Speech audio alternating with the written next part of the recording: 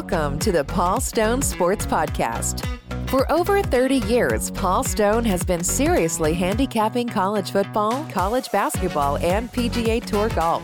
Over the past 5 seasons, spanning almost 600 releases, Paul has hit 55% against the spread in college football, gaining the respect of sports books and bettors throughout the world. He is monitored by highly respected The Sports Monitor of Oklahoma City. Paul has also won 2 major Las Vegas football handicapping contests and finished in the top 4 in 2 others. Each week, Paul will provide exclusive handicapping insights on the podcast. To receive Paul's exact picks each week, you can sign up for member-only access at paulstonesports.org.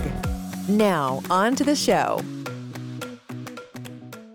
Episode 120 of the Paul Stone Sports Podcast, titled, What I Don't Want to Be When I Grow Up. Well, here we are, fast approaching mid-September with week 3 of the college football season occurring this weekend. As I record, it is slightly after 2:30 p.m. Central on Wednesday, September 13th. So week 3 is upon us, and some persons, kind of look at this card and, note the perceived lack of marquee matchups this week, if you will.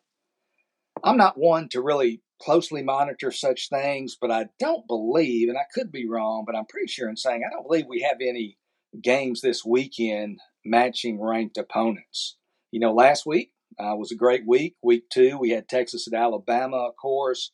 We had Oregon at Texas Tech and others. And then next week, looking ahead to week 4, another great weekend if you like the big games. Colorado at Oregon, Ohio State traveling to Notre Dame, Florida State at Clemson. List goes on a little bit. What a lineup. But folks, let's not treat week 3 as a mere afterthought. Great things sometimes happen in college football at the most unexpected times.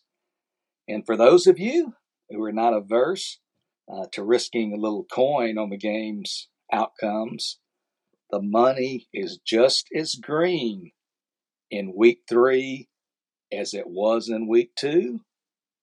Or it will be in week 4. So keep that in mind.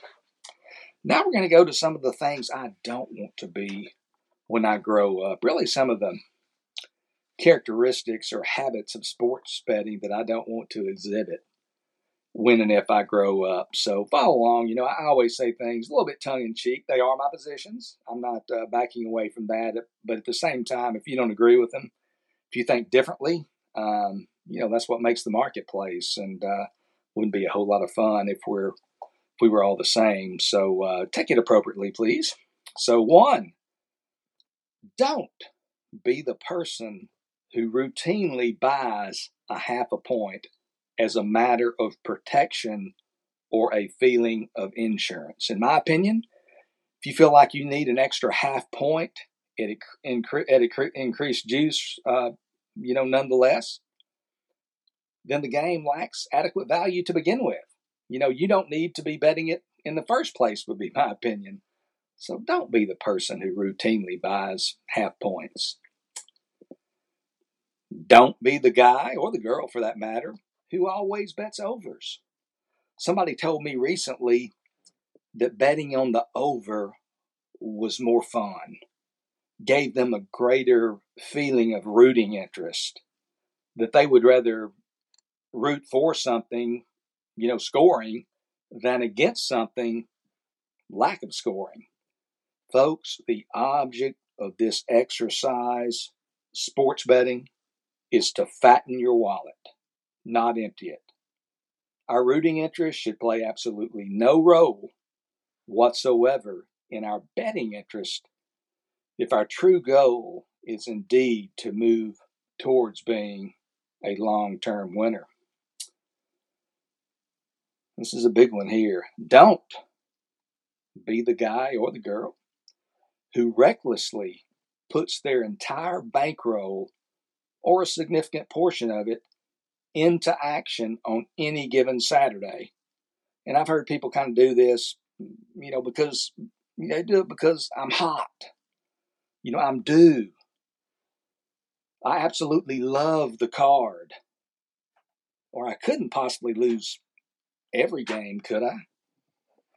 Folks, I want to say, and I say it often, and some of this stuff is repetitious. I kind of mix it up and try to present it a little bit differently, but I do try to make the same points just for emphasis, to let things that I believe to be important kind of soak in and kind of marinate and hopefully become part of your approach, part of your betting DNA, if you will. But this game is a grind, ladies and gentlemen. We're scratching as bettors. We're scratching and clawing to overcome the burden of risking 11 to only get back 10. From my perspective, from our side of the counter, we can absolutely win. But if you're going to be in the small percentage of those persons who do win long term, we're winning by decision. Probably a split decision at that. We're not winning by knockout. The book, on the other hand, they win by knockout each and every Saturday and twice on Sunday. And not by TKO, where the defeated pugilist is pleading their case to the referee to continue. But I'm talking about a stone cold knockout where the bettor's flat on his back. Get the smelling sauce out. Check for a pulse kind of knockout. Folks, protect yourselves at all time. Don't storm out of the corner, wildly throwing haymakers, thinking surely at least one of these will land. The book is bigger, badder, and stronger. You have to be an artist, a master tactician, crafty, intelligent, clear-minded, sober, a mathematician, a psychologist, and aggressive only in measured doses when you believe the probability firmly rests in your corner. On to another. Don't be the person who solely bets late in the week, always bets at the same store, and always bets his predetermined side or total regardless of the number. Folks, you've all heard experienced bettors say, I bet numbers, not teams. And I believe that's mostly true. That's largely my approach. So I would say to you, have a buy price and have the discipline to stick to it. So if you have a buy price and you don't stick to it, you might as well not have a buy price at all. But what I'm saying is, tell yourself, for instance, I'm taking Team B at +4 or better. Meaning if the line is 3.5 or less, it's not good enough. Be a value shopper, not an impulsive shopper, not one who just buys, everything in sight. So have a buy price. Tell yourself what you're going to take a team at. And if the line is not in your favorable range, is not at your buy point, then pass. They play games almost every day, so there's going to be other opportunities. Don't be the person who always has to bet the late game or the standalone game. If you're doing that, you're probably just craving action. And I think it's better to crave winning rather than crave action. I know a lot of bettors talk or maybe even joke about betting the late Hawaii game, when the Rainbow Warriors are playing at night on the island. And again, I want to take this time again to be clear that the points I make on this podcast, and I don't know if I've really touched on this in this particular podcast, but the points that I make on this podcast, really what I consider to be the best sports betting practices, or at least partially reminders to myself, messages to myself about elements I need to emphasize or traps I perhaps too need to avoid. I'm not exempt in any shape, form, or fashion to any of the messages preached from today's makeshift pulpit, if you will. With that said, I'll also say this. I can count on one hand the number of times that I've bet Hawaii in the late game on Saturday night. And that's in more than 30 years of betting sports. First and foremost, the reason for that, I just haven't seen any value in it, in one side or the other. And secondly, and perhaps more appropriately, by that point in the day, I'm dissecting box scores, from earlier games. Most of the games, or all the games by that point, are finished. My focus has fully, or at least mostly, shifted to the following week's games. So I've moved on. I'm always kind of a step or two ahead of the game, or at least I try to be. Before I go to my next don't, I'm going to give a quick plug for Paul Stone Sports. Well, Paul Stone Sports endured the pain and suffering of last weekend's betting loss on Texas Tech +7. And we've emerged on the other side. That was a tough, bitter pill to swallow if you had the Red Raiders, but such is the life of a sports bettor. Frankly, it bothers me for a relatively short period of time. And then I move on. Games to be played, the games that have been played, nothing we can do about them. So such is life. The Paul Stone Sports now seeking my 9th straight winning season against the spread, as monitored by the Sports Monitor of Oklahoma City. And even with the Texas Tech loss this past weekend, this season we've hit 57% of our premium selections against the spread. We'll have at least 6 premium selections on our Week 3 card. To learn more about my prorated season package, my monthly package, or any of my other packages, please visit paulstonesports.org. Again, that's paulstonesports.org. Don't be the guy or the girl who places stock on ticket count and total money bet on individual games. So-called public betting trends, money percentages, that sort of thing. I understand that a whole lot of people in this business pay attention to this info. And there are some persons whom I actually respect who pay attention to it. But I'm a handicapper. I fundamentally handicap an athletic contest. I assess the relative strengths of the competing teams. I then utilize various methodologies to arrive at what I believe to be the proper point spread, size, and totals. And then what I do with that information as an originator, I bet at market-making books, primarily looking to identify discrepancies between my numbers and theirs. That's what I do each Sunday at Circa at 11 a.m. Pacific during the college football season. What's not part of my process is extraneous information. And in my mind, public betting percentages are totally extraneous. They have nothing to do with the team's personnel, with the assessment and analysis of the teams as I'm going about that process to initially formulate a power rating for both teams and then subsequently an appropriate side and total on that contest.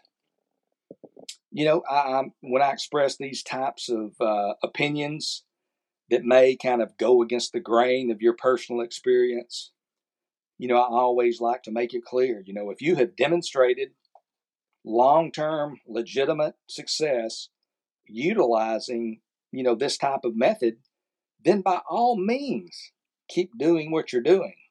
But, don't fool yourself. Be certain that the results are there. Don't keep doing it simply because it's what you want to hear, so to speak. To me, and this is one of those, to me, many widely accepted handicapping strategies or approaches are nothing more than an old wives' tale, I guess you could call it. Personally, I believe that many of these strategies are simply lazy handicapping. They're easy, they're convenient, and they don't require hours and hours of commitment, consuming relative content, applicable statistics and information, and also the mundane task of waiting for the right number to pop up on the screen. And sometimes that number doesn't even pop up. So I think it's just lazy handicapping. I think they're trying to make, one-stop shopping, make it easy. And for me, it's not even a piece of the puzzle. Okay, now to this week's comp selection in college football. Let's look at a ACC Big Ten non-conference matchup featuring Louisville at Indiana this Saturday, September 16th. We're going to look at the total in this game. The total in this contest currently pretty much 52.5 market wide, it appears. Looking at this Indiana team, first of all, clearly the Hoosiers are offensively challenged, to put it mildly. But I was really impressed with how well they played on defense against mighty Ohio State in Bloomington in their season opener. The Buckeyes in that game, if you watched it or studied it, post-game, the box score, so forth and so on, they only scored 23 points, only had 380 total yards. So a really good effort by Indiana. You look at Indiana's offense again, dating back to last season, the latter part of last season, the Hoosiers have scored 17 points or fewer in 5 of their last 6 games. They've only averaged 17.2 points per game during that span. And in this game on Saturday against Louisville at home, even if they reach 21 points, we're still in pretty good position on the total, on the under. So I recommend in this game, again, take Louisville and Indiana to go under 52.5. Going to speak briefly about one of the big games that I've already kind of touched briefly on earlier in the podcast, that being next weekend's game, September 23rd, Ohio State at Notre Dame. This game in the Game of the Year markets, which came out as early as late February at least one store, I think it opened maybe at 9, Ohio State -9. I do have a ticket on Notre Dame +9 in this game. I don't think a higher number was ever available in this game. But now we're kind of looking at, you got to shift gears. And what is the opening line going to be at circa Sunday week, or this coming Sunday, rather, this Sunday, September 17th at 11 a.m. Pacific? What will the line be at circa? What will the opener be? And I've posted a poll seeking input. If you follow me on Twitter, at Paul Stone Sports, maybe you'll go in and cast your vote as to what you feel like the opening line will be on this Ohio State Notre Dame game. Gives you 4 choices there. And I personally right now, just as I've kind of thought about it and mulled it over, some people think Notre Dame's played better to this point. Ohio State's been mostly pretty much unimpressive, nothing spectacular. But neither team, first of all, has played anybody. Notre Dame's schedule currently ranked 133rd by Jeff Sagarin. I think Ohio State's comes in at 92nd. So neither team has played a game opponent. This will be the first time they're having to fight somebody their own size, so to speak. So, that's something to take into mind. And another thing to take into mind is just the fact that Ohio State has been there a little bit more than the Fighting Irish in recent years. This is the type of game that they have perhaps thrived in. They've been near the top of the polls a little bit more often, obviously, than Notre Dame has. So some people think this game's going to be around pick'em. Some people have even suggested Notre Dame might be a small favorite. I would really be surprised if Ohio State's not the favorite. And I think it's going to be about 3 points. I think the opener, I'm going to go on record right now saying is the opener at circa at 11 a.m. Sunday will be Ohio State -3. And they'll let the market kind of come off that number, so to speak. Y'all test my work, see how wrong I am, or maybe I'll be close to the number or on the number. But that'll be my prediction. Ohio State's going to open at -3 at circa on Sunday. So that does it for another edition of the Paul Stone Sports Podcast. It's been good being with you.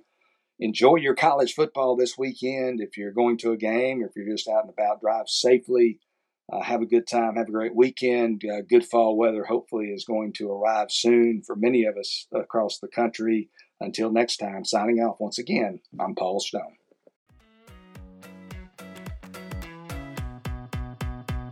Thank you for listening to the Paul Stone Sports Podcast. Make sure to subscribe to the show on your favorite podcast platform so you never miss an episode. And visit paulstonesports.org to sign up for member-only access to Paul's college football, college basketball, and PGA Tour golf picks and predictions.